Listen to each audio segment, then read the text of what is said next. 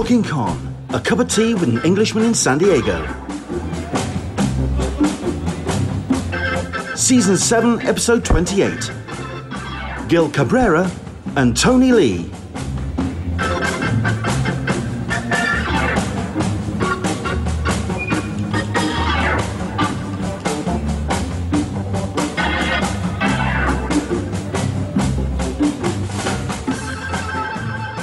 It's Sunday. It's one of our bi-weekly shows here on Talking Con, a cup of tea with an Englishman in San Diego.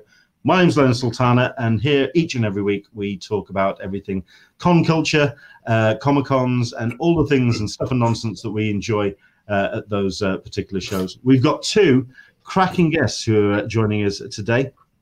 We have ourselves Gil Cabrera, the former chair of the San Diego Convention Center. And we also have esteemed writer, comics, novels, plays. Basically, if it involves putting one word in front of another, Tony Lee is definitely the person who's joined us in that regard. One Hello word there. the other sounds like talking. So. Putting one word in front of another in a competent and appealing fashion. There you go. You can stick that on the page. You can stick that. I'm having that as a quote. You can stick that on a business card. So there we go. It's great to have the pair of you here. We were going to talk to Gil first and then get into Tony, but we've decided we're all good. Well, no, we're all dive in, and of course, if Tony has any questions for Gil as well as we go into Gil, have you watched the film Highlander?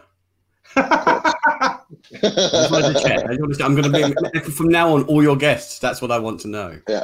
I have there's a certain standard, for goodness sake. Can I just say, because this also came off the back of when we had Rachel Smith on, and Tony asked the same question there. She hasn't seen it. I watched it 2 days ago. It happened to be on, and I watched it. So no, Highlander was definitely on. I'm gonna keep ragging her on this because literally at the London Spring Convention, I pointed out that Christopher Lambert was there. He was my favourite character, and I showed a picture, and she just looked blankly at me, and it was like, "Who is this old man that you're having photos with?" And part of me died when she said this. Even her boyfriend looked at her like, I think we need to break up. Oh, God. And she still hasn't seen it. She's locked in a house. She has no excuse. Just pointing that one out. Love you, Rachel. It's harsh but fair. I could take it. Indeed, Aaron Neighbours. Duncan is over Connor. Apparently, no, just kidding. Apparently, he says. But I can see Tony's face instantly just dropping. So just leave that one alone. There's a lot of people who like Duncan over Connor. That's because Duncan's had more hours of being a Highlander. You see, so you know. There could be only one though. I mean, come on. Yeah, for the next film. And I think we'll agree that with the films as well. There can be only one. Because I watched the end of Highlander and actually thought, should I watch Highlander 2? And automatically my brain tried jumping down my throat. Watch Highlander 2, the Renegade cut. The Renegade cut is actually quite good. It does explain things in Highlander 2, like how does Connor McLeod suddenly change from a short coat to a long coat halfway through a fight and things like that, because the whole thing was spliced together all over the place. Well, those are the questions I needed to answer. Well, exactly. Right, shall we dive into this? Derail your talk as quickly as possible there, Len. We're not going to talk about Highlander the whole time. That's what I prepared for. I suspect Tony would have no problem with that whatsoever.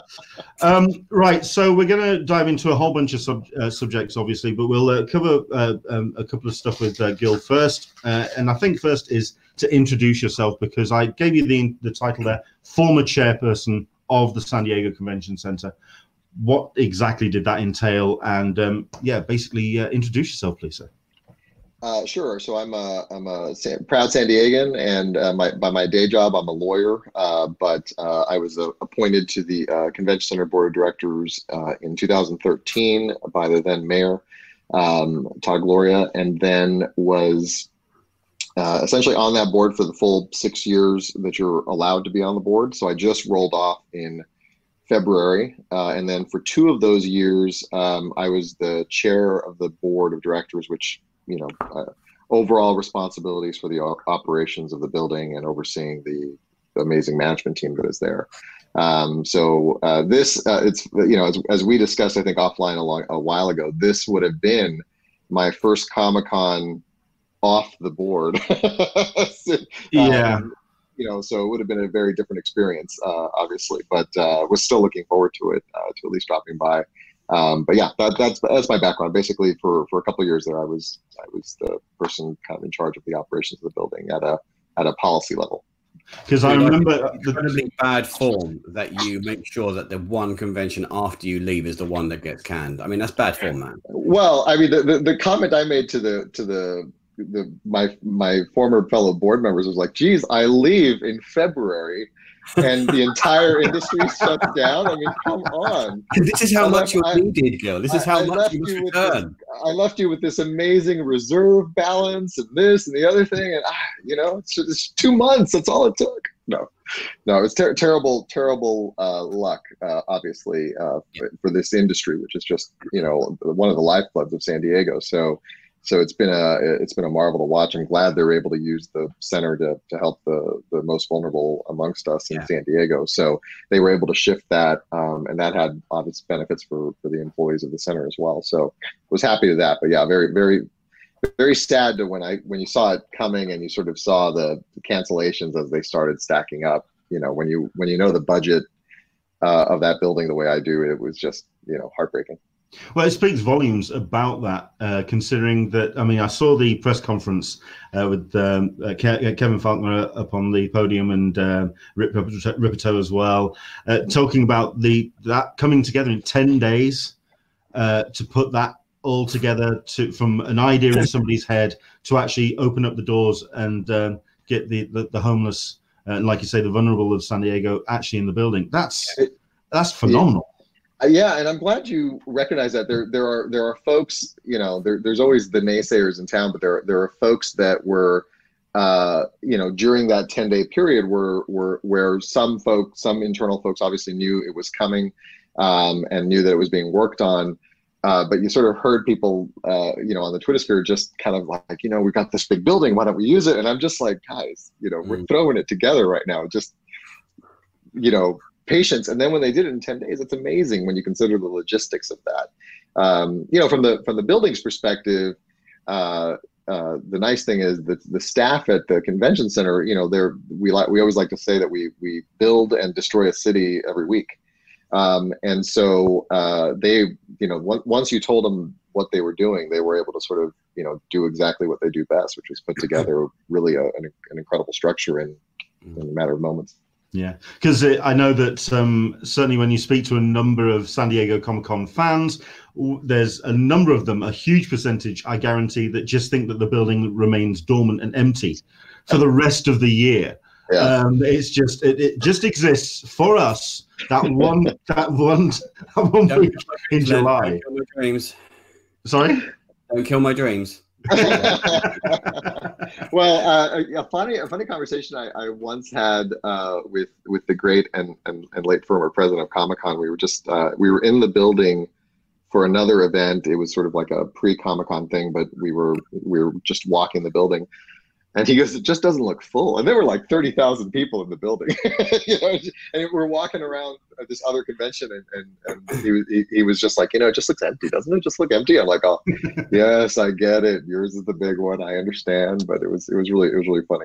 But it's true. I mean, any other convention in that building, you could theoretically at least conceptualize how you would social distance, you know, sure. Comic-Con is not one of them.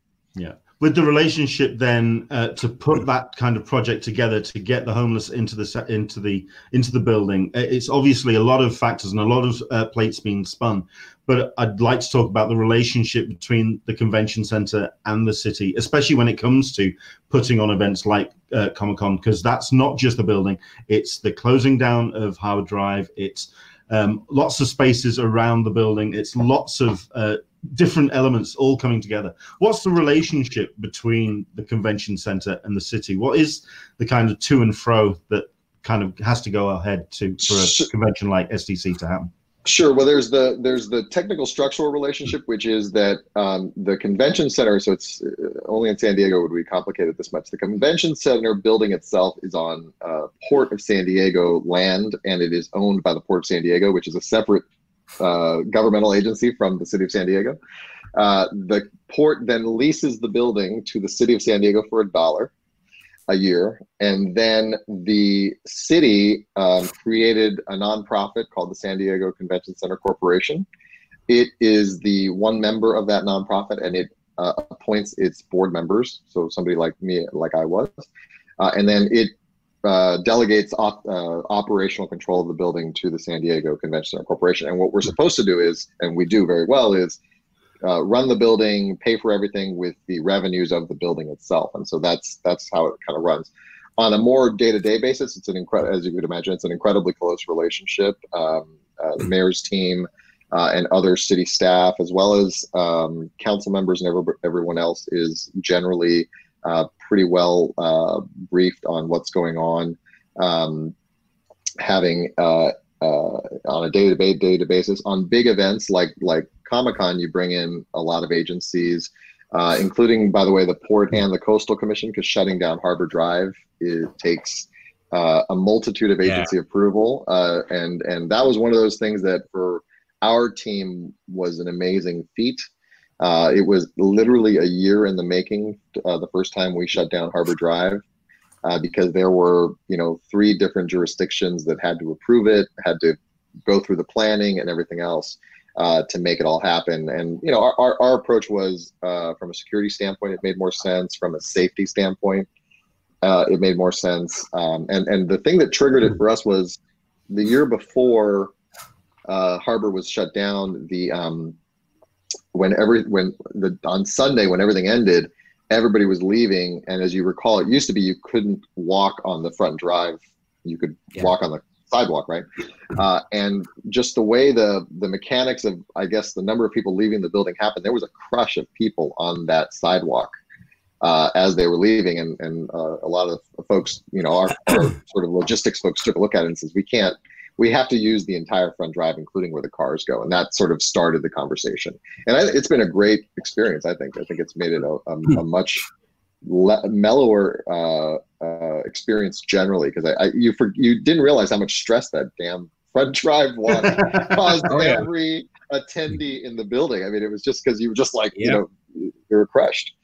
So I remember you and I talked about it that first year. It just felt like lighter as a general proposition. So it was the same year as well that all the exclusives moved to online as well. So I remember that Thursday meeting up with you. It was the Wednesday, the preview night, and we'd kind of gone onto the floor, and we were just kind of like going, okay, the atmosphere is so strange because everything's really open and free out on the front. Everything's kind of, there's no real stress here inside. It was the strangest vibe. I just remember the look on your face, like, this is not a Comic-Con like I experienced. This was so, we were like, strange. Did we open? Did we have the doors open? Okay, so in that regard, then, I mean, it sounds like a really strong symbiotic relationship between the convention center and the city. Then you throw San Diego Comic-Con into the mix, the CCI organization itself, which I can imagine is a stressful thing in itself because of all of the things that they demand from the building. I mean, has it always been a positive relationship? Is it something that has had its fraught moments? What's been that kind of relationship been like? They have, especially the primary people have been working together. I mean, the event planner that is in charge of Comic-Con at the convention center has been in charge of Comic-Con for I think 30 years. I mean, so the people that work together have worked together forever. And so there's a very, very good cohesive working relationship going there. It's a stressful event, so there's always going to be those tense moments with a push-pull between the logistics of the event and the needs of the building and vice versa. But I mean, I had never seen a group when you're dealing with such a high intensity planning process go better and get along better at the end of the day. They just have really good open lines of communications. They talk to each other constantly. That relationship is much more the convention center and Comic-Con. The city is involved obviously in some of the logistics, but it's really the two primary entities that do a lot of the work, working up the event. And again, the convention center's job is to make sure Comic-Con and every other convention that comes in is as successful as it can be. And so they'll help the promoters of that event do whatever they can to make it great. And then we'll often, occasionally we'll have suggestions on again, all logistical type of things. But it at the end of the day, it's a really good working relationship. It's always been impressive to me the way they've managed it, given again the intensity of it. And the funny thing is, once the convention's going, it's I don't want to say autopilot because that's not the right word, but everything's just kind of running, right? I mean, it is incredible. You have in the 6 years I was there was very few actual incidents at the convention where something had to happen from our perspective or anything like that. It just goes. And then all the staff, right? Even all the staff at the convention, as you know, both security, Comic-Con folks, convention center folks, they've all done this together forever. Yeah. So all those people know each other. There's folks that I would see once a year at Comic-Con, and we'd hug, we'd say, hey, how are you? We'd catch up, and then I wouldn't see them again for another year. And these were people working in our building, right? So it was an interesting dynamic. And also, but it's interesting then that you talk about the way that everything kind of works almost on a automatic level. Everything kind of like slots into place on a very much organic manner. But there have been those moments, and certainly those times, certainly when I've been going to Comic-Con, when we have seen those changes which have really added on a different dynamic and a different flavor to the convention, such as the metal detectors that were included for the Hall H and for the whole RFID requirement for some added security. How has been the changes in tensions that have happened over the course of, say, the last decade or so? How's that affected how the building is operated? You're saying the broader tension. I mean, security is always one of those things that everybody's going to be concerned about and taking a look at. We are always trying to be proactive about it. It's 135,000 people, and if you count the other 100,000 outside, it's a couple 100,000 people in a very tight area, and so you always want to be mindful of that. But we're like that. Kind of all the time with every convention. Obviously, there's always that sort of review. But yeah, we've tried. I know the convention center has tried from a building standpoint. I know Comic-Con's always looked at it this way. They always want to be proactive. They don't want to be reactive in terms of threat levels or things like that. They just want to try to bring things in. But it's also one of these events that people are used to things the way they are, and so anytime you implement change, it has to be gradual, because you'll freak people out in terms of the experience they're having if you don't. And so I think Comic-Con's always been very good at least trying to implement change in a way that sort of works. Sometimes it's gone well, sometimes it's gone poorly, as we all know. But I think the metal detectors were introduced pretty well. And did a decent job of it. I mean, I think there were some logistical issues with sort of moving the lines and the chutes through in a timely manner. I thought the RFID thing was one of the more smooth implementations, frankly, when you consider how much could have gone wrong with that, and the way it works. I mean, you always heard the occasional person that their chip wasn't working, but it was a very small number. I mean, if you think about it, and they usually were able to fix it pretty quickly. So that was always that was one of the more impressive implementations, frankly, because I remember when it was coming in, I was like, oh man, I hope this goes well, and it did. So well, considering they weren't there on the Wednesday and then they suddenly were there Thursday, Friday. Yeah, we were in the lines. What those and what the hell's going on? It was in, like you say, Mr. Peters was down there. Mr. Rogers was down there. Rogers was down there. He was making sure it was all done himself. He was very much hands-on in that regard. I'm going to get some questions in as well from everyone else. I know a lot of people are jumping in with stuff from on the YouTube and on the Facebook. By all means, we are going to cover those, and we're going to get into a couple of audience questions very shortly indeed. And of course, Tony, if you'd like to jump in, we'd always like to. It's great because I actually it's nice to hear about this because San Diego is my convention. I absolutely love San Diego. When I first got into comics, it was the first proper convention I went to back into like 2005. And I'd gone every single year. And then about sort of 4 years ago, I had to stop going because I started doing the Comic Zone for the London Film and Comic Con. And this year was going to be the year that I was going to go back. And then there was a thing last year where San Diego, we'd seen there was a date and it got moved and it was going to be the same weekend as London Film and Comic Con. So I couldn't go. And I think it's nice of you to cancel it so that obviously I don't feel so bad. But I was listening to what you're saying. So I remember even from 2005, the change between 2005 and say 2015 or 2016 was insane. You know, I mean, I remember talking to somebody at the Sci-Fi Channel at one point, and they were telling me, you know, the fact that it just got crazy inside the convention center itself, and the fact that basically so many people were turning up now without tickets just to hang around in San Diego. And now suddenly, you know, the Sci-Fi Channel was taken over. I think it's Mary Jane's Cookies, which is the cafe on the Hard Rock Hotel. And then the Cartoon Network was taken over a shoe store. And then it turned into people were just walking into stores and going, how much do you make in a week? If we give you double, can we just have your shop? And it just completely changed it. And it turned San Diego into basically the entire city became the Comic Con. And that was incredible. And the one thing I remember was, I mean, there's two things I'm going to remember, and I'm going to say these very quickly. One of them was the fact that the last time I turned up was the first time I ever went down onto the marina section. Because you always kind of avoid that kind of area because you just kind of just come out the front, you go to the gas lamp, you come back to the convention center. I hadn't realized there was an entire... That's where the bars are. Yeah, but I just didn't realize there's like an entire fun fair section there this year. And I was walking around just going, what the hell is all this? But I will say for organization, San Diego Comic Con is absolutely amazing. And the reason I say that is because I think it was 2009, I want to say, but it might be 2008.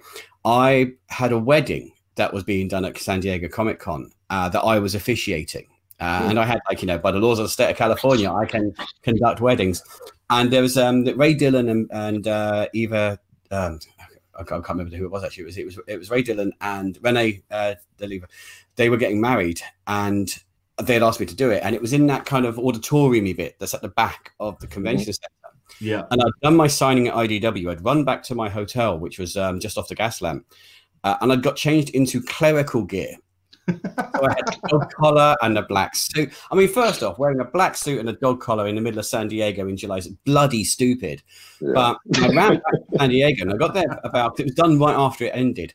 And I remember coming back about 10, 15 minutes before everything closed. And I was like, hi, I need to come in. And the guy was like, I'm really sorry, but, you know, we're not allowing anybody else in now. It's kind of, we're finishing up. And I said, no, you don't understand. I'm here to do a wedding.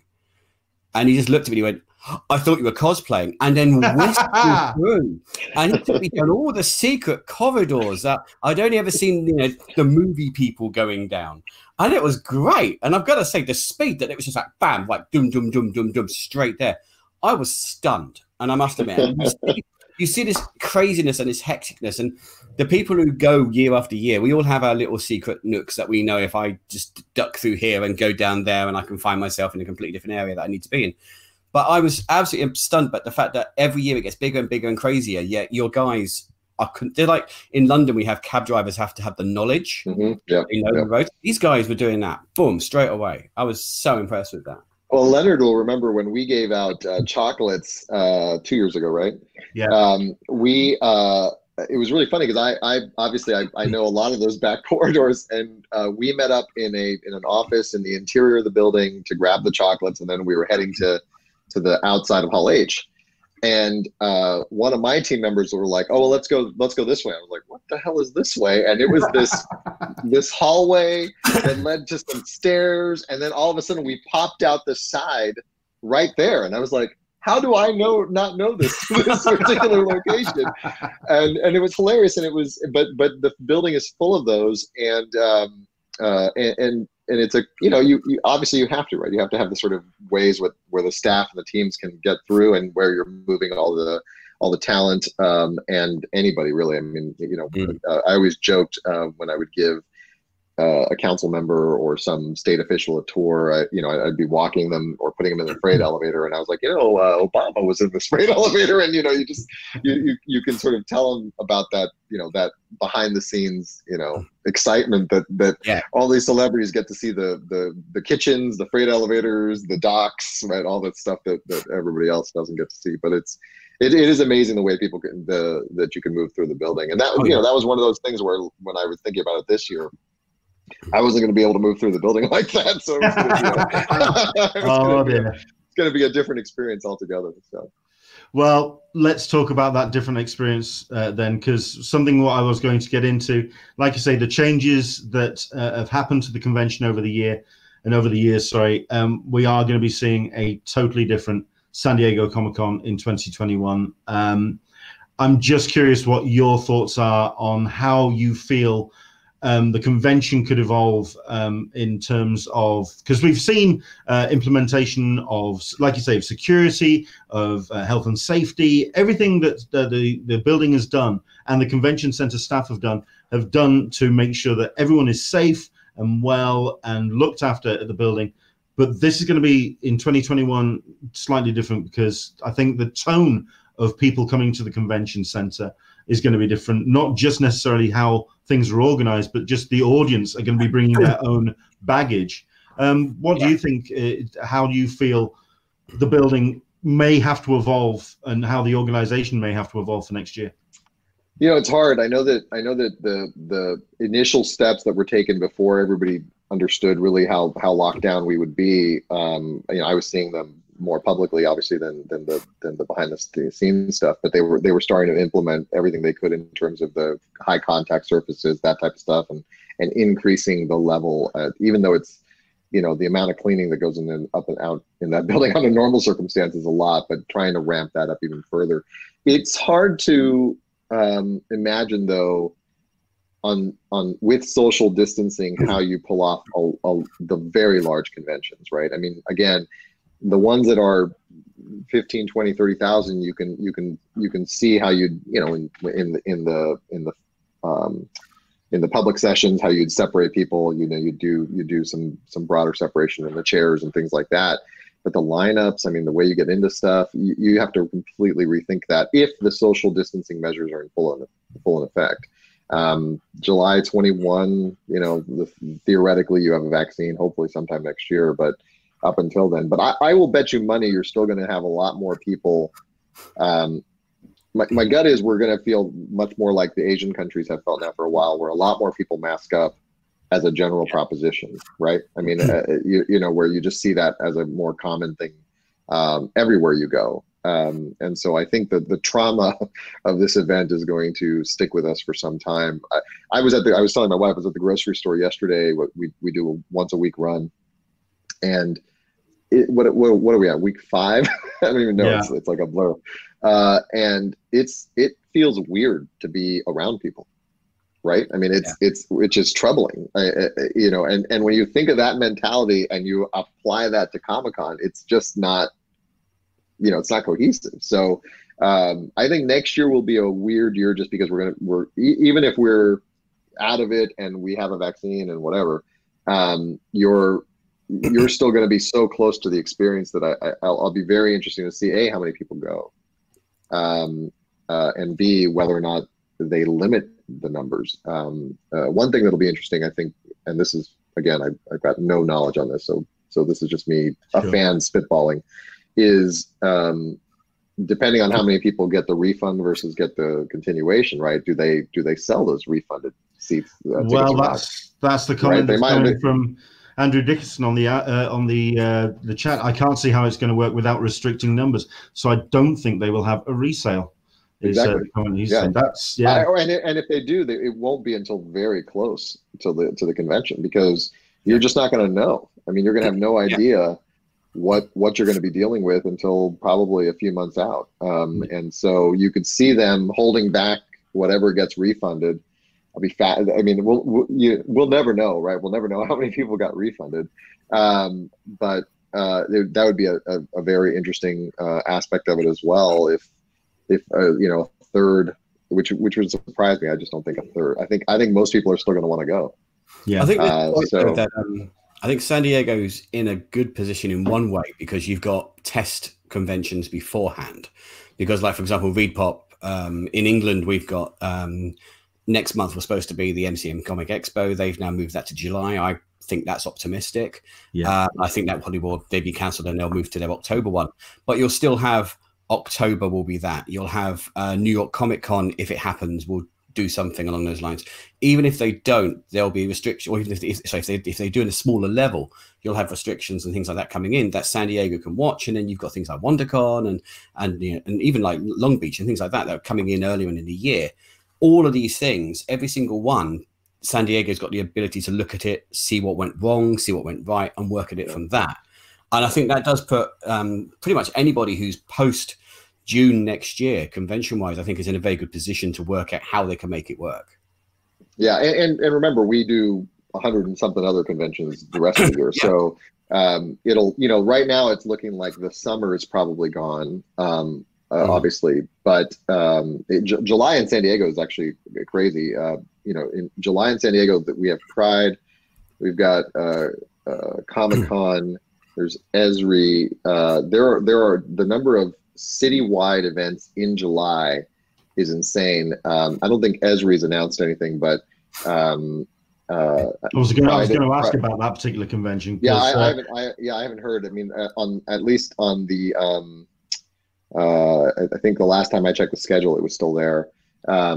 Pride has been canceled. I mean, July in San Diego is going to be a fundamentally different experience this year because you know, all the big citywide events are basically getting canceled. So, but I think the other interesting one is going to be the auto show, which is as close in terms of size to Comic-Con as it gets in the building because it's over 100,000 people that come through the building over the course of the weekend. Yeah. That one will be interesting because obviously, you know, you got all these people getting into a car, touching a car, and doing. I mean, there's all the stuff that after, you know, you've experienced this, and if you've ever watched Contagion, you freak out by everything you touch in the world. So that'll be another interesting test case in terms of how they do it. And, you know, by that time of year, you may be able to sort of have limited numbers of people moving through the building at particular times or not. So I agree with you. I mean, I think we'll definitely get some test cases and then we'll see how it goes. But yeah, I suspect that we're probably not seeing anything this summer. Fair enough. Yeah, I agree with that. I'd also like to talk about a little bit of history when it comes to the convention center and how they've wanted to move forward in terms of the long wanted expansion to the building, which has been something that you've been wanting in place for years. It's come so close so many times. Could be now in the aftermath of this crisis. Could we see those conversations kind of fading away for the moment? Could we basically see that the demand of people wanting to come to the convention center and do conventions, could that kind of negate any conversation about an expansion now? So, you know, the obituary of the convention business has been written many times, often because of the video conferencing and everything else. My gut on that is this: I don't think organizations, once they can come back to it, will go away from that for the simple reason that people love the excuse to travel somewhere and experience something different, you know, as part of their professional development, as part of everything else. And so I think the sort of in-person stuff will always be something that we will do as a society. We're going to adjust, but I think it'll be a different experience. So I don't think the convention center business is going away. I certainly don't think in a city like San Diego, which is one of the top 5 convention destinations and tourist destinations in the country, that would really ultimately affect them. It'll be a short-term hit for sure until we adjust. In terms of the vote, man, it was, we were within 1%. 65% of San Diegans voted to expand it. There was one individual that decided to spend $300,000-$400,000 of his personal money to oppose it, and when it's that close, you can say that person made a difference in the outcome. There is still a glimmer of hope there, because there is some unsettled law in California as to whether or not, when it's a citizens initiative, which is what this was, it requires 50% or more or 65% or more. And the city has kept that option open the whole time. I'm always the eternal optimist. So I haven't quite given up on this measure yet, just because the California Supreme Court may have something different to say about it.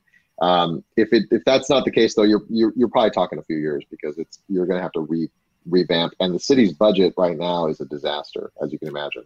Yeah. But one question I've got on that, though, is where would you extend it anyway? Because I remember when I first started going, there was always conversation about where would we go, and then where they were looking to go became the Hilton. So there's two directions you can still go. I know the Hilton's there, but the current approved plan is towards the water. So essentially, you would get rid of the park. You get rid of the park and the parking lot behind the building. You'd move the access road back there, basically right against the promenade, and then the building would go. I'm sorry. Hall J becomes a boat. Yeah, it's actually so you keep all the same halls, but D through H all become bigger. A through C stay the same. D through H go out further. The coolest thing about the existing plan was they were putting a 5-acre park on top of the building. Wow. And you could program there. It was going to be this incredible part of the building where you could see downtown and the water. I mean, it was this. It's a beautiful design. Mother of all ramps as well. Oh yeah, went from the Hilton all the way up to the back. Yeah, it was basically the ramp was from Hall H to Hall D at a slight ascent. So it was this crazy, awesome ramp to get up to the roof. The other place you can actually go that I took a look at when we were still trying to figure out if the existing plan was going to work is you can actually push out from the front. So you can push Harbor Drive up against the rail tracks, because there's some grass there. It is Greenland, yeah. Yeah, and then you push Harbor Drive forward a little bit. You don't actually have to sink it. People used to think you'd have to drop Harbor Drive and build on top of it, but that would be like billions of dollars, so that doesn't work. But you can push forward, and then the cool thing about that is if you put a bridge, you can basically have the front door of the building in the gas lamp. You can drop a front door right by Tinfish, basically, and which would be really cool. And that would get you almost as much as going back would. So it's a little smaller of an expansion, but it's within 70,000 square feet. I mean, it's really close. So there's places to go. Okay. Frank, I always joke that phase 3 was to the back, phase 4 was to the front. So that's just me. But yeah, the thing about this building is it's on normal times it's full. It's so full we were scheduling stuff into the 2030s, into the 2040s, and people want to go there. So if you build it, you'll fill it. That's just the reality of it. Okay, got a couple of these questions that have come in from our audience, and then we'll talk to Tony as well. What everybody's been waiting for, frankly. Well, we'll dive into one or two of these quick questions then. Andrew Dickinson, I believe this is going to be a spelling mistake, but is SDCC a private company owned by the council or part of the council itself? It's a private company owned by the city. There you go. And also a basic question about how you became selected to the board. This has come from Karen Session. So it's a political appointment. So some of it's politics. I had served on the City of San Diego's Ethics Commission in the aughts, and so the Ethics Commission, the Convention Center, the Port. There's a handful of commissions that are sort of almost as much responsibility as an elected official has. They are generally appointed by either the mayor, the council, or a combination thereof. And you, what they like, obviously, for the bigger boards is to have somebody that's had experience on a board, because you run a bigger and bigger organization as it gets through. And so the fact that I think I'd previously served on a fairly significant board here in town, put me in a mix of people that would qualify, if you will, for one of the bigger ones. And then just kind of applying and talking to the various council members about my approach and how I would what I thought I would bring to the table. I had a reputation for bringing transparency to sort of politics and campaign finance when I was on the ethics commission, and so they wanted more transparency on the convention center finances and board. So that seemed to carry the day for at least my appointment. Excellent stuff. Thank you very much indeed. Any more questions, do dive in on the chat, and we'll do and cover as many of them as we possibly can. But I think it's time to introduce properly Mr. Tony Lee to the conversation. Oh, no, hello, Tony. Keep chatting together about this. This is great. What year would this have been for San Diego Comic-Con? This would have been, which one? Last year was 50. This would be 51. Yeah, 51, right? 51. So, are they going to be renaming it so that next year is 51? Would be, yeah. Yeah, it would be. That's fine. I want to check that because in June it's my 50th birthday, and I've decided that I'm probably just going to stay 49 for another year. I think that makes sense. I'm going to use San Diego as the basis for that, so that's good. Well, considering I'm Arrested Development embodied, I'm 16 for the rest of my life, I think, which explains the inability to grow any kind of facial hair. So that kind of explains that. Tony, I mean, as a writer of comics and a writer of all kind of formats, you are definitely seeing this whole crisis that's hitting all sorts of industries from a very different perspective. And in the comics industry, it's a lot of people who are working freelancers, and they're definitely struggling to kind of balance any kind of professional work that they had in place with their own projects, which they're now kind of bringing to the fore. But what I'm definitely seeing is a lot of camaraderie and support of each other within the industry. And I appreciate that maybe from the view of an enthusiastic fan, but what's the mood that you're seeing with your fellow creators? I'll agree with that. I mean, one of the reasons, I will say as well, is another one of the reasons you wanted me on was because of the fact that I have a secondary job, which is I'm the guy who runs the comic zone of the London Film and Comic Con, which over the last few years, I've sort of curated and I've brought in a lot more comic creators. And I will just say very quickly on that one, at the moment, I can't give you any answers on what LFCC is doing because I'm not part of Showmasters, I'm just a consultant. But I do know that they have looked at this. I know that even if they did happen in July, it would be a much reduced footprint. They're not going to make a decision until probably next month on that. And I know that probably what will happen is a lot of the things that happen in July will move to the winter show in November, and November will probably become a bigger show.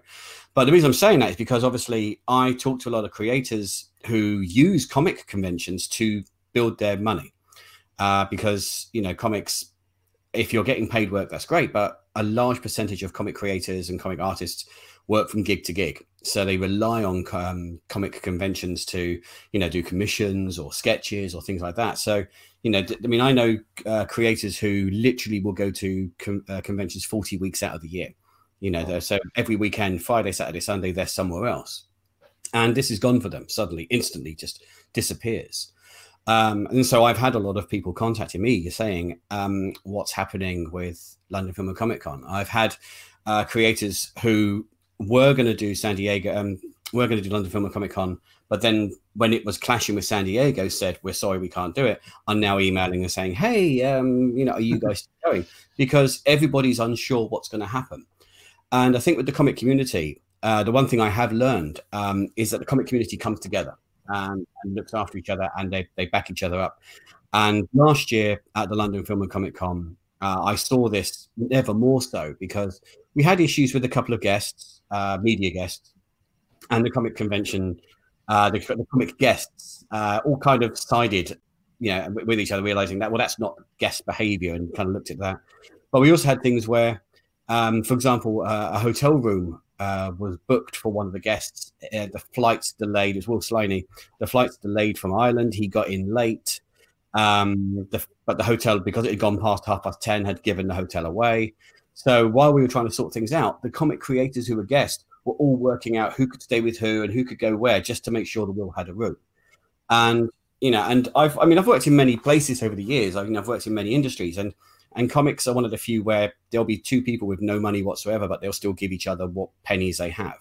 Sure. When you're stuck in that hole, they will jump down in that hole with you just to make sure that you're not alone. Yeah. And a lot of the creators that I know have had problems and are having to try and find new ways to employ themselves. And it is tough. I mean, it's tough for all of us. I mean, I'm lucky in the respect that I work in other mediums as well as comics now. But, there were literally, I mean, I had three comic things going into production this year. Two of them just basically just disappeared like that. It was like Thanos clicked his fingers and they were gone. And I'm not the only one. I've had people who have had their entire year just removed over the blink of an eye. Comic companies have just suddenly turned around and said, that's it, we're done. No more of them. I'm lucky, and I'll be honest, because people like Lionforge Oni, who I'm doing a book for, sat down and said, no, keep going. We're going to keep making sure this happens. But yeah, it's never before have I seen so many big name established creators sitting there going, I'm absolutely screwed. Yeah. Because all the things, I mean, and again, we were in a weird situation before this all happened with Dan Didio leaving DC Comics, and no one knew what was going to be happening there. And Marvel, and DC were kind of bouncing against each other. To lose that straight away, to have Diamond suddenly close down, to have a ton of publishers of all sizes just turn around and go, yeah, we're going to pause. Yeah. It's a scary place. And I'm not too sure how it is in America, but 70% of the artists and writers in the UK, they're in this kind of weird industry where they're self-employed, but at the same time, they don't make a great amount of money. And now the government's doing this big thing where they're going to say, we're going to give you 80% of your money and things like that. They're not. They're giving 80% of the money that you get after taxes and stuff like that. Isn't it off the back of your last your last income tax return? Yeah. And here's the problem with that. And having recently bought a house in the last 4 years, I know this. You have a job where you earn £40,000 and, you pay your 25% tax, whatever it is, and then you get the remainder as your funding. And that's what you live on. The government will give you 80% of your 40,000. With creators and comic creators, people like that, you might make 40,000 in a year. You then pay your taxes on that, but you're given 11,000 as a base, which you don't have to pay on. You then have your expenses that come out. So I work from home, I claim for my rent and things like that. And there's other expenses that you have to do as a business, which if you worked for a company, they would pay for, but you have to pay yourself. And by the time you work out your taxes, and I pay the same amount of tax as most other people, there's no difference on that. But there are people who don't. So therefore that changes that. But then when you find out your actual take-home money after taxes and stuff like that, your 20%, 25% is taken off, your 11,000, you're now down to say 20,000 a year. Well, that's what you're going to get your 80% of. Oh. And there are writers out there who are literally on the breadline who have made maybe 5,000-6,000. Yeah. So they're going to get less than a month for their entire year. And this is where the problem kicks in, because these guys, they can't live on that. And that's not what they're going to have to do. So they're going to have to be unemployed. They're going to have to go for tax credits. But then the moment you go for unemployment, that affects your self-employment. And that is where the issue's coming in. This is where, I asked last week, there's a lot of American companies and a lot of American people now going, we're going to start doing some charities and things like that. I've yet to find a UK organization that's turned around and said, we're going to find a film fund, find a comic fund. I work in film and TV, and every day I'm seeing organizations, Netflix, Amazon, all these people saying, here's 500 million we're putting into a freelancers fund for writers who are having problems. We need something like that for comics. Sure. And unfortunately, a lot of the big companies are in America, and they're looking after the American companies. And I understand that completely. But we do need to find a way of looking after. Even if it's some way of turning around and saying, okay, look, these guys are doing commissions and they come to your convention and you want them and they're going to do a commission at your convention, buy it off them here. Go here. Rachel Smith, who you had on last week, is, she's doing a great job. She's doing every day. She's doing a sketch, like a strip. And then she sells it on Etsy. She does prints, which is great and wonderful. But unless you know Rachel, you don't know she's doing it. And there needs to be bigger press exposure for these. We need to be calling on Rich Johnson and Bleeding Cool, and and a dozen other places, and saying we need to have this. Yeah, exactly. That's one of the pieces. There needs to be more exposure to how people can help creators, and I don't think we're there yet, because at the same time, a lot of creators don't want to make a fuss.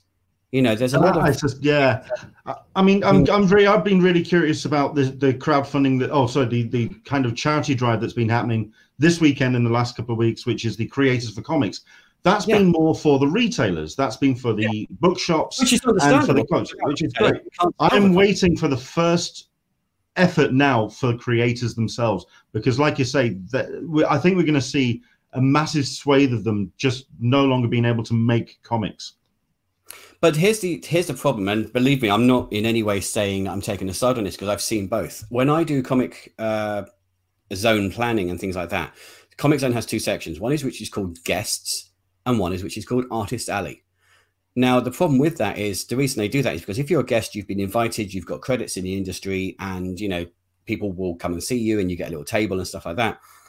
But in Artist Alley, they're still comic creators. They're still people who are making their comics, but some of them don't have credits. Some of them have never been professionally paid to do it. So therefore, there's a kind of line that covers. Once you start looking at a comic charity that's paying towards comic creators, where does the line go? Do you give it to someone who's literally lost out the 3 comics that they do a month and now has no money? Or do you give it the same to somebody who maybe does 3 creator-owned things and does them in the side? Or what about the guy who pays his artist to do the stuff for him? Or the girls who put together as a group and do things? There's so many different ways to write a comic. All of them are being hit in different ways with creating. And I think there needs to be some way of doing it, even if there's a way of monetizing things online where, going back to the old sort of webcomic Patreon kind of way, where you can actually turn around and say, I'm putting my things online and you can, pay a certain amount of money to get it. Or just giving that nodding. I mean, Donny Cates is doing amazing stuff in America, buying, pulling pull boxes. But there's people in the UK who are doing the same, who I'm not going to name their names. And there are people who are deliberately going out and buying every indie comic they can find just to make sure those guys are making money. But at the same time, those guys aren't making the money from that indie comic, because that money is then going to go to the publisher, who will then give it to them in their royalty statement, which might not be for a year. I do a lot of creator-owned stuff for Marcosia, and I'll get, pretty much every May, I'll get my royalty statement. So you buy something now, great, I'll get it in May. But if you buy it, in 2 months' time, I'll get it next year. And that's the biggest problem we have, is most people who do creator-owned stuff, they live for selling it to somebody face-to-face at a convention. Sorry, there's a bit of an off on one. I do apologize. No, you're absolutely right. I mean, I'm really curious as well to see, like you say, we're looking at the different models and how the existing models have almost collapsed in a matter of weeks. I mean, Diamond is the big example of that. To go from the monopoly of distribution for comics, certainly in North America and across the globe, to then closing their warehouses and almost coming to a complete standstill within I think it was like a 2-week period. It was just absolutely insane. But then I'm just curious, number one, whether should Diamond die, and or at least that monopoly should die, and whether we will see more creators taking on their own avenues of reaching out to their audiences in terms of crowdfunding, in terms of self-publishing, in terms of getting stuff posted online. I think we're going to see a massive ramp up of that. Oh, well, straight away, I'll say, I mean, I look, there's a lot of people at Diamond I know and I respect and I love, but Diamond itself, I've had issues with for a long time. Marcosia hasn't used Diamond for years because Diamond charged a ton of money to actually have that book come through. There's a chunk of your percentages. I mean, Diamond, when Marcosia were going through this, they were charging normal rates for their books, but by the time they'd done their printing costs and by the time they'd done Diamond, they were literally losing $1 a book. So they actually went on their own and went through Amazon and made more money that way. There used to be other alternatives to Diamond who kind of died down. I don't think this will kill Diamond, because Diamond is a beast, but I think you're going to see, there's 2 things I'd like to see, to be perfectly honest. One is that DC and Marvel are talking about trying to get back into the mom and pop stores in America. They're trying to get back into the shelving. And when I was a kid, you go in your corner shop and you'd find the comics. And I'm aware that this kills comic stores, and I don't want to kill comic stores. But then at the same time, I've got 5 comic stores I go to, and pretty much every single one of them barely has comics anymore. It's Funkos. At London Film and Comic Con, a friend of mine runs a comic store in Stevenage, and most of his comics are online now. His entire store is pretty much toys and comics and Funkos. So there's an element where if the comic stores are reducing the comics, then we need to be looking at something else anyway. And if mom and pop stores are going to take Image and Boom and other things like that, well, that's going to give us an avenue to go through, and it will change the attitude of Diamond. The second is if somebody turns around and says, I will create an alternative to Diamond. And we've had them in the past, big dreams, and then they've died. But all it takes is one to turn around and say, we can do this.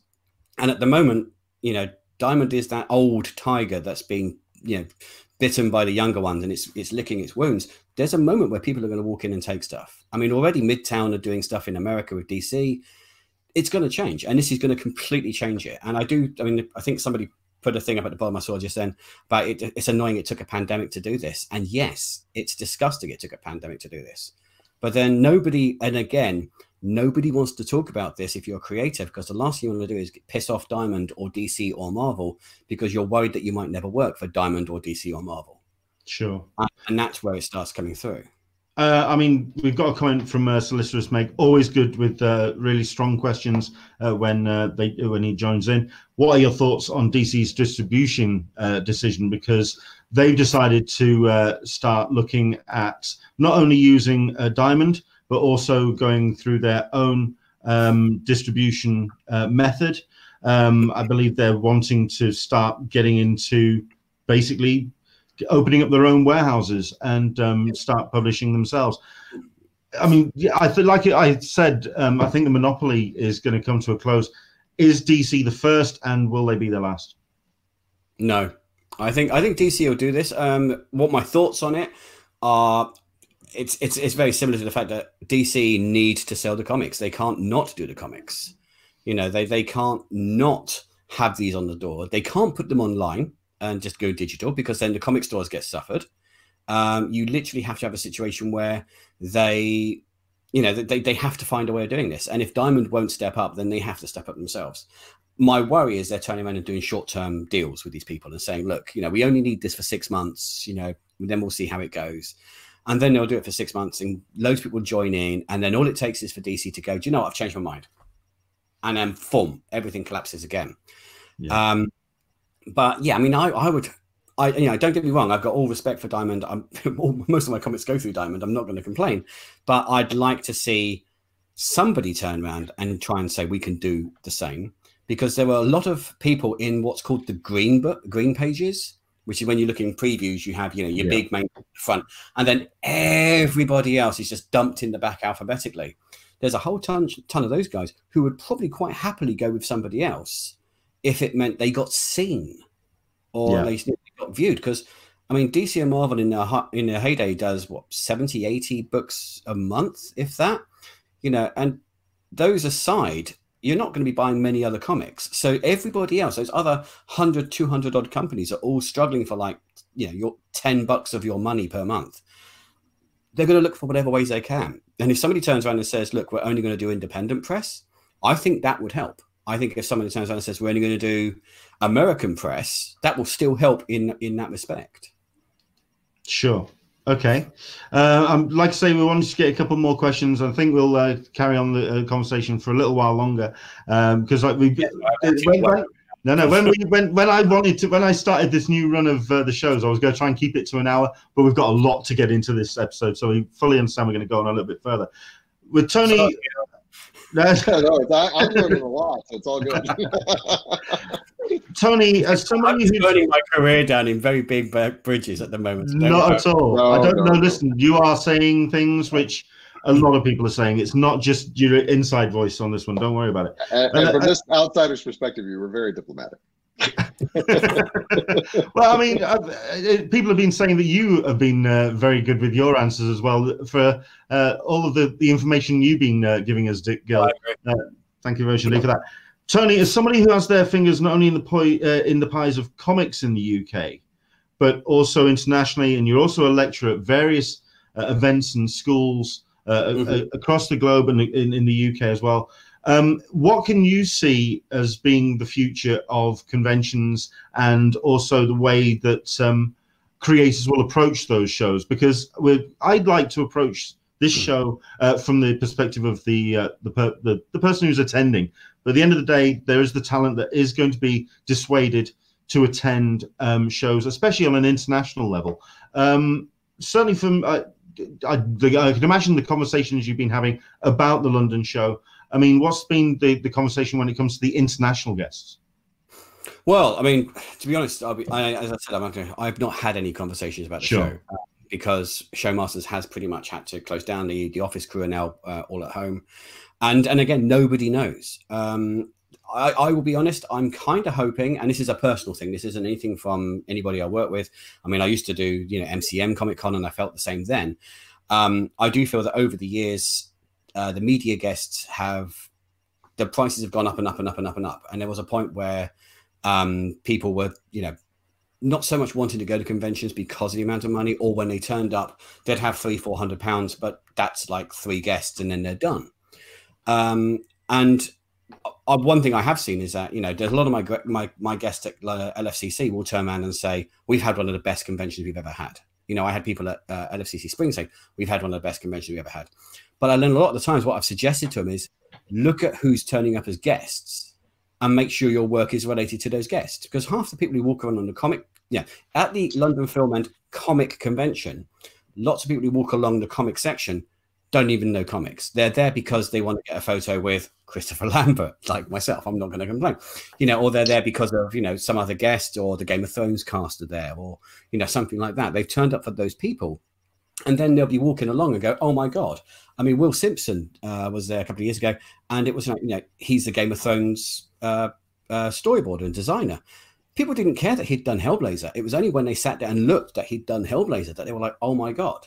So there's a case of pulling people in is great. But again, what they're having to do is they're having to tailor what they're showing or what they're announcing to whatever's in the area. Now, what I'd like to see is with international guests and stuff like that is, I mean, I'm a writer, and conventions are always a tough thing for a writer, because you can go as an artist and you can do a sketch. You can give me a blank page and go, can you draw me something? I sketch it and I go, that's £100 or £50 or your house. It doesn't matter what it is. I will do this for you. As a writer, all I can do is sign your comic. I'm not going to try and go, let me write you a dialogue piece, or let me do a comic. There's well aware that that's what the first thing I'm going to ask you to do the next time I see you. Totally. But, when you come to San Diego and we have a beer, Tony, we're definitely talking about the dialogue you're writing for me. But this is the thing. I mean, obviously, most of the times when I was at San Diego, it was when there was a book, and I'd come along and I'd sign copies of the book. I remember Alex Sinclair did an amazing thing where he would sit beside Jim Lee, who is obviously live streaming as we're live streaming, which is nice of him. Our numbers did tank, by the way, just to let you know. And then he'd pass over to Alex, who would then use crayons or brushes or pastels and color it. And that was a way of 2 people doing the same thing, which was great.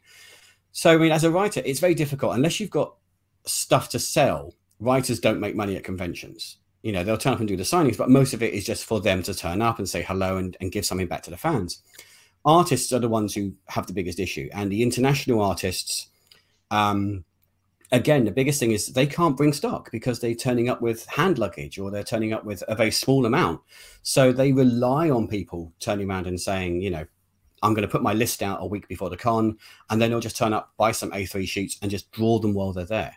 So I think what's happening at the moment with international guests is they don't know if they're going to go international as well. I mean, a ton of guests are now saying, when I say guests, people I know who are guests at conventions, not necessarily at LFCC, are saying, I don't want to get on a plane for another year because the air in that plane is circulated. I can't risk it. So now you've got an American guest who are going, I don't know if I want to go to UK. UK guests are going, I don't know if I want to go to America.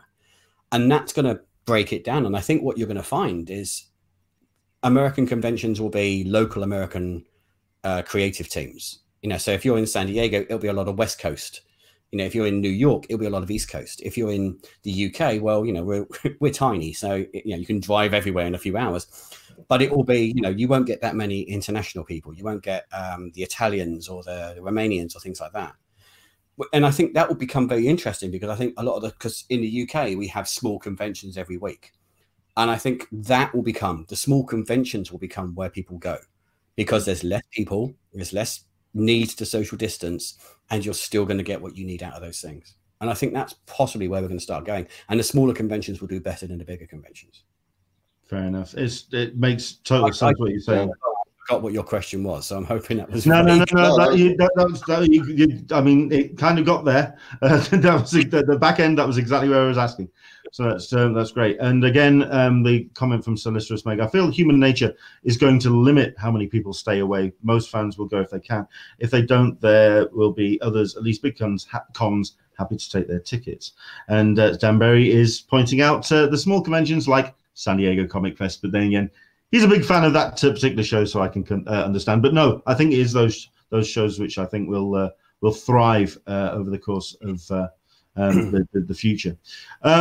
I want to kind of say thank you to you guys for joining us today, and kind of wrap things up in a positive nature by just thinking to a positive of what we can see in the future. I personally was hoping beyond hope that San Diego Comic-Con was going to be able to find some way of running this year, possibly at the back end of the year. But obviously that's not the case. So we are now looking at 2021. Gil, I mean, you were saying earlier that you can see that our need as fans to come together is going to overcome the situation we're in. I think so, and I actually, Tony's comment about smaller conventions got me thinking in terms of how you could sort of break up a big convention into small chunks. And again, you wouldn't have the numbers that you have, and you can maybe do some overflow type of stuff with video and distance stuff. But I think somebody said it on here that human nature, we're going to want to get together, we're going to want to come, we're going to want to be, the fans are going to want to come out at some point, and after a year of this, good gravy, we're going to really want to be like seeing each other a lot. So so I suspect that we're going to come back to it. It's just a matter of how we ease back into it, frankly, and the small adjustments that we'll make. But the small convention ideas was an interesting thing to sort of like start thinking in terms of just how you logistically take a giant convention and chop it up. Because that might be the way you have to do it, at least for the foreseeable. And one thing I want to say to keep a happy ending on my side. Well, one thing I have noticed, and again, as I said, one of the great things is seeing the comic community looking out for each other, and no matter what size, and that is something that is important for me, because I mean, as I think I put online this week. I mean, this week was my 17th anniversary of effectively getting into comics. It was my meetings at DC and Marvel was in April 2003, and and in those years there have been times where you've seen a lot of dog eat dog and everyone against each other, and there's been pettiness and things like that. As in everything, you always have that, and this epidemic has basically has made people just go, do you know what, it's too big for this shit to happen. We've got to look at this. You're seeing a lot more people spending time. A lot more creators are now reposting other creators and getting people seen. People who have got work are making sure that other people who don't have work are being looked at. But on a creative point, I had like 3 projects that I was doing that all got canned the moment this all went wrong. But in the last sort of 3-4 weeks, there have been projects that have been kind of on the burn or things being discussed, where I've had artists turn around saying, well, I'm actually bored. Do you want to play around and do something? And I've gone, yeah, sure. And we've worked out ideas. And I can guarantee you that's happening everywhere. So, in a year's time, you're going to get what I call pandemic babies of your creative nature. You're going to get, the next big saga, the next big Wicked and Divine, all these big things that, people know. You're going to get the new lot because these guys are sitting at home bored. And they don't want to watch more Tiger King. They want to do something else. And they're going to sit down and hammer through new stuff. And once it's all coming back to normal, the smaller press, so you've said like your Lion Forges, your Valiants, Aftershock, are suddenly Aftershocks and Vault are suddenly going to go, right, we now need to have product, and they're going to have people walking in and going, not only have we got a pitch document for you, here are the first 3 episodes, and it's going to be a fast turnaround, and we're just going to get so much incredible stuff coming out in the next few years because of this. That's the one good thing I take from this is the creative stuff that's going to hit. Can you see yourself going crowdfunding? No. I've always been against crowdfunding on a personal level, mainly because I've had so many people I know who have done crowdfunding and it's fallen apart a bit and it's sort of landed bad on their shoulders. If a publisher I'm working for wants to crowdfund something, that's fine by me, but there's just an element of it's a tough one. I've just seen too many people get bitten by it. I'm not saying it's a bad thing or you're just begging or something like that. It's just a case of I've seen so many people who've gone, I need $5,000 to make a book, and they've made 6. And then by the time all the bills have come out and all the payments have not happened, suddenly they're only on $3,000. But everybody who's booked has gone, well, we've paid you your money, and you've said, where's our book? Where is it? And I've seen people actually quit the business because of crowdfunding. So I don't. If you're crowdfunding, go for it, and I try my best to fund as many as I can and advertise them. But I wouldn't.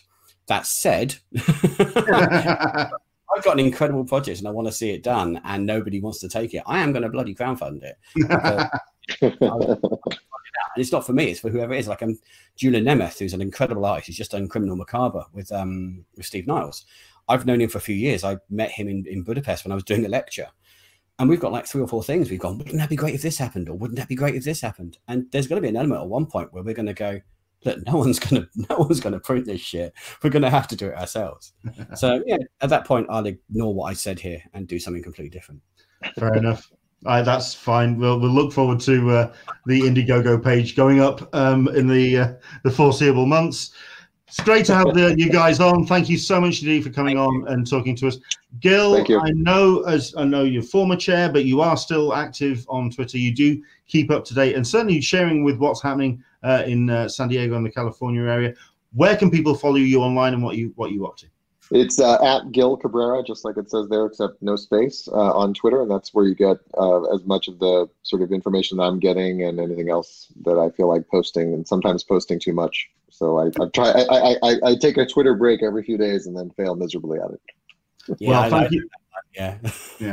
Well, thank you very much indeed for sharing that small protest outside of the building last night in San Diego, because anger is an energy from me at the moment, and that provided me with a good couple of hours of I got the blood up. Oh, fun and games. Tony, where can people find you online? I can be basically I'm on Twitter, Instagram, Facebook, all as Mr. Tony Lee, MrTonyLee, where people can find me. I am going to quickly use this as a shameless plug as well. Go for it. Anybody who does go on any of these will see that for today and tomorrow, because tomorrow's the anniversary of Bram Stoker's passing, for the last couple of days and the next couple of days, I'm actually giving away a free PDF of Harker, which is my Dracula sequel. Anyone can have it. There's no strings attached. It's purely I want people to be able to have something they can do while they're bored and in lockdown. If you've read Dracula, this is a great little sequel to it. If you go onto my Twitter or my Facebook, you can find it, and it's easily downloadable. On Tuesday, I've got a short film that's hitting YouTube, which again was in festivals, and we've just said stick it out online. And every Friday on Facebook Live, I read adapted stories of my graphic novels, my children's ones, my Bandit books. Oh, wow. I write them into prose stories, and I read them out so that kids at school can, not at school, being homeschooled, can sort of look at them and read them and talk to them and stuff like that. So there are 3 things that you should totally go and do. If you follow me, or, just even if you don't follow me, still do them anyway, because, Len says you should. Yeah, absolutely. Although I think it's interesting, if you are going to choose between Tom Hardy reading children's stories on Jackanory or Tony Lee on Facebook Live, I'd go for Tony Lee all the time. You can do both. You can do. That's the joy of being stuck in 24/7. We have time. We have time. You can totally do it. Excellent stuff, guys. Thank you very much indeed for coming on, and enjoy the rest of your day, sir. Thanks. Bye. Excellent stuff. Thank you. And there you go. That's Tony and Gil. We do have Carol, who's joined in on Periscope. Shout out to Gil's Bob Burgers t-shirt at Toddland. Enjoyed this and all the info. So thank you very much indeed. Yeah, it's been a lot of fun. Thank you very much indeed to Gil and Tony for coming on. Just very quickly, I'm going to let you know about something that's happening on Wednesday. Tony did mention about Rachel Smith, of which, like I say, I've been out and bought one. I got one of the quarantine comics that she's currently running on all of the social medias.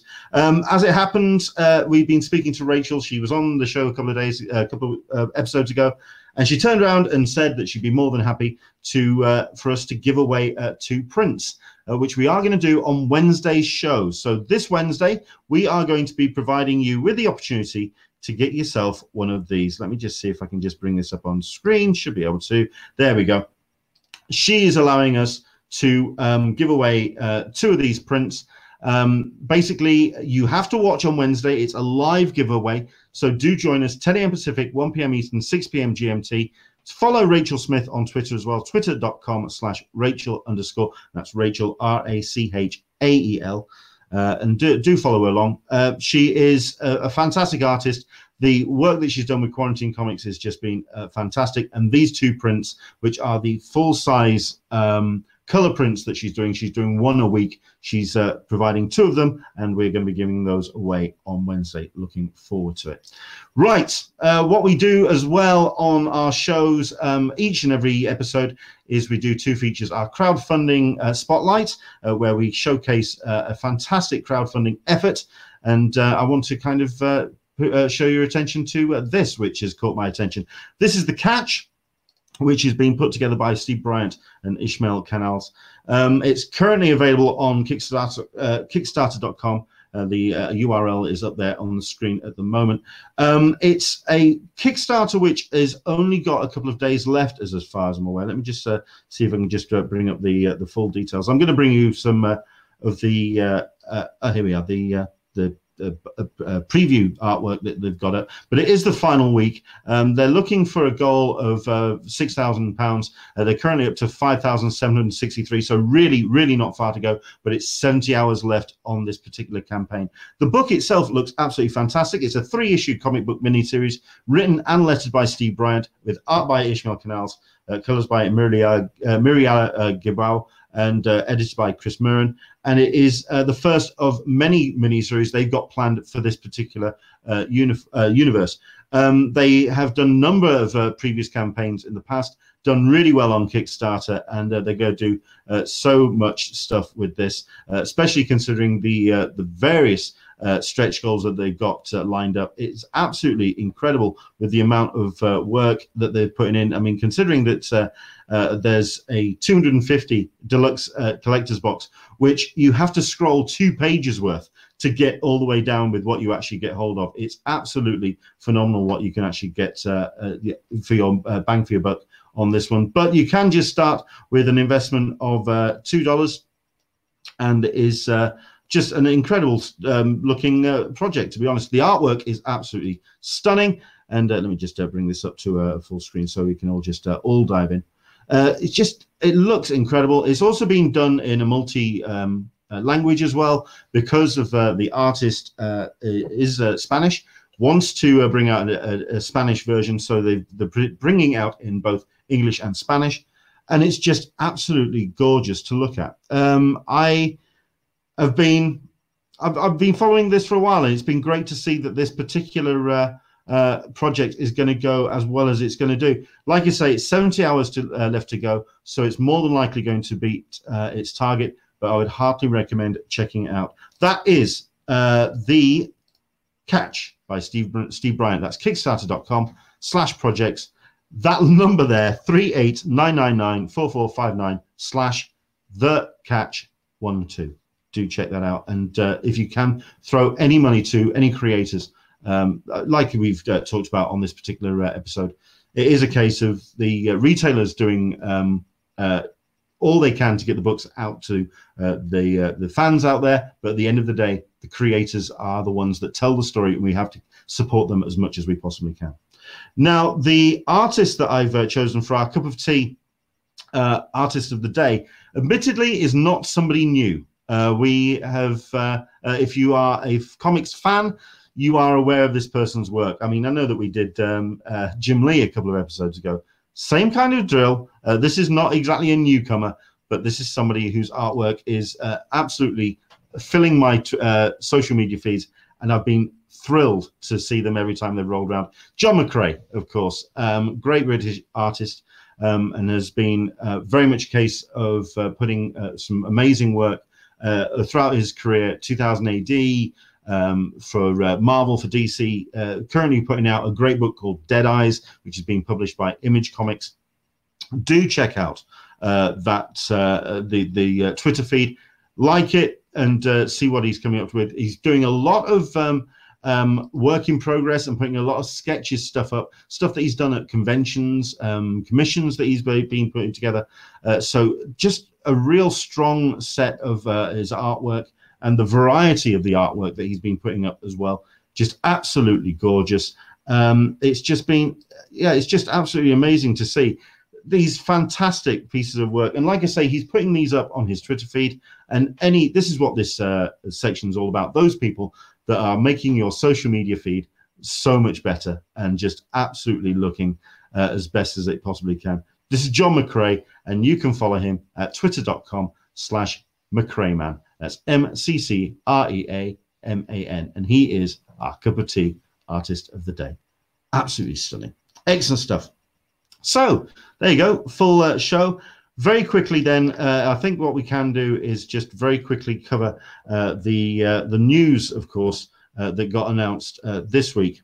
This was, of course, San Diego Comic-Con announcing that they would not be hosting the show for this year and postponing it for July 22nd to 25th, 2021, for the first time in its history. In fact, let me just pull up the page so at least then you can see it.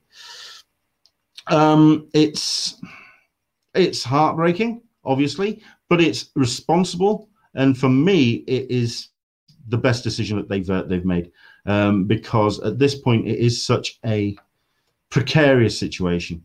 I ran a couple of tweets, which I'm going to bring up as well, which were the different perspectives that people had on what the actual show, what the people are going to do in terms of their refunding of tickets and whatever. So I'm going to see if I can just bring that up as well. But very quickly, let's cover the actual statement. The comment from Comic-Con is: the current situation requires exceptional measures. For the first time in its 50-year history, San Diego Comic-Con, the organizers behind the annual pop culture celebration, announced today with deep regret there'll be no Comic-Con 2020. Now, let's just go through a couple of the big the headlines of those of that particular announcement. Let's just bring this up here. Okay, the obvious big news is the announcement of individuals who purchase badges for Comic-Con 2020 will have the option to request a refund or transfer the badges to Comic-Con 2021. All 2020 badge holders will receive an email within the next week with instructions on how to request a refund. Exhibitors for 2020 will also have the option to request a refund or transfer their payments to 2021, and also receive an email within the next week with instructions on how to process their request. Now, I'm going to see, let me see if I can just bring this up, because I want to try and talk about the results of the polls that I put up. I mean, he basically said a couple of things which I kind of expected from everyone, which is the response of, here we go, let's bring these up here. We're getting there, I'm finding them. Right, okay, let's bring up the Twitter feed as well. Right, so these were the tweets that I put out, basically asking if anyone wanted to refund their badges. The badge holders have the option to write for either a refund or a transfer. 90.4%, so basically 9 out of 10 people saying they're going to be transferring. Then you had the question: should Comic-Con hold a virtual online San Diego Comic-Con this July, ideally at the Comic-Con Museum? This was interesting. 72%. I expected it more in line with the kind of the 90s. I thought it was going to be an overwhelming vote, but 2 out of 3 people saying that it should, and then a third saying that it shouldn't be an online element this year, which I thought was very interesting. And then there was this, which kind of like relates to what we were talking about with today's conversation. How does the current crisis and regional efforts to contain it make you feel about attending San Diego Comic-Con next July? 30% saying weary, 4.8% saying completely dissuaded, 65.1% saying wholly positive, which kind of gives you that real sense of where people are wanting the atmosphere to go in the aftermath of this whole pandemic. But at the end of the day, like we have said for numerous weeks, and what I think we're going to be saying for numerous weeks more, all of these numbers may change if things don't improve, if we don't see any kind of end to the pandemic, and if we don't have our rulers and overlords make some drastic changes to allow us to be all safe and healthy. Interesting poll results, though, especially when it comes to the live virtual. We are seeing a whole bunch of virtual options that people have been putting out, but I think for myself, I have been put off by the whole bedroom and kind of kitchen sink aspect of it all. I wanted to see something, or I would like to see, if San Diego Comic-Con was going to do something virtual, if they were going to do something online, that we would actually have something of a more professional nature. So there we go. Into the Blue Mystic, go and look at the picture that San Diego Comic Fest just posted on Facebook. You cannot put something like that and not have me go and look. So bear with me a second. Let me see if I can dig this up and see what they've said. San Diego Comic Fest. What have they posted? Hope this is worth it now that you've kind of got me to go to Facebook. And it's taking its time to load. Okay, we'll see if that gets there. Michael P. quite rightly says there's no mention of press, but then again, this was only a brief. It's 7 paragraphs, if that, when it comes to what the San Diego Comic-Con put out there. No comment about press, and indeed we've got Karma Savage, no comment about what pros are all about. I'm guessing it'll automatically transfer to 2021, but how about pro application renewals? I am due this year. Solicitor Smeg, do you think there will be online sales of exclusives like with WonderCon? Someone also mentioned about the actual the official t-shirts and hats and swag and stuff.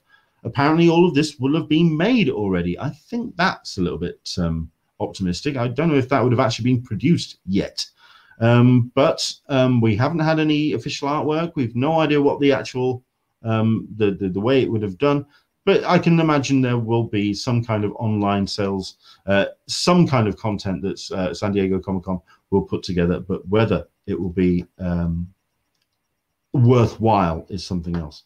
Let me just, I want to find this post that I've been teased about.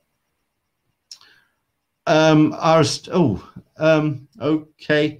Thank you very much indeed for sharing that. It is a slightly odd picture of our esteemed guest of honor, Bill Sienkiewicz. I'm not going to share that on the screen. As simple as that. Thank you very much indeed, Into the Blue Mister, for sharing that with us. Go to San Diego Comic Fest on Facebook.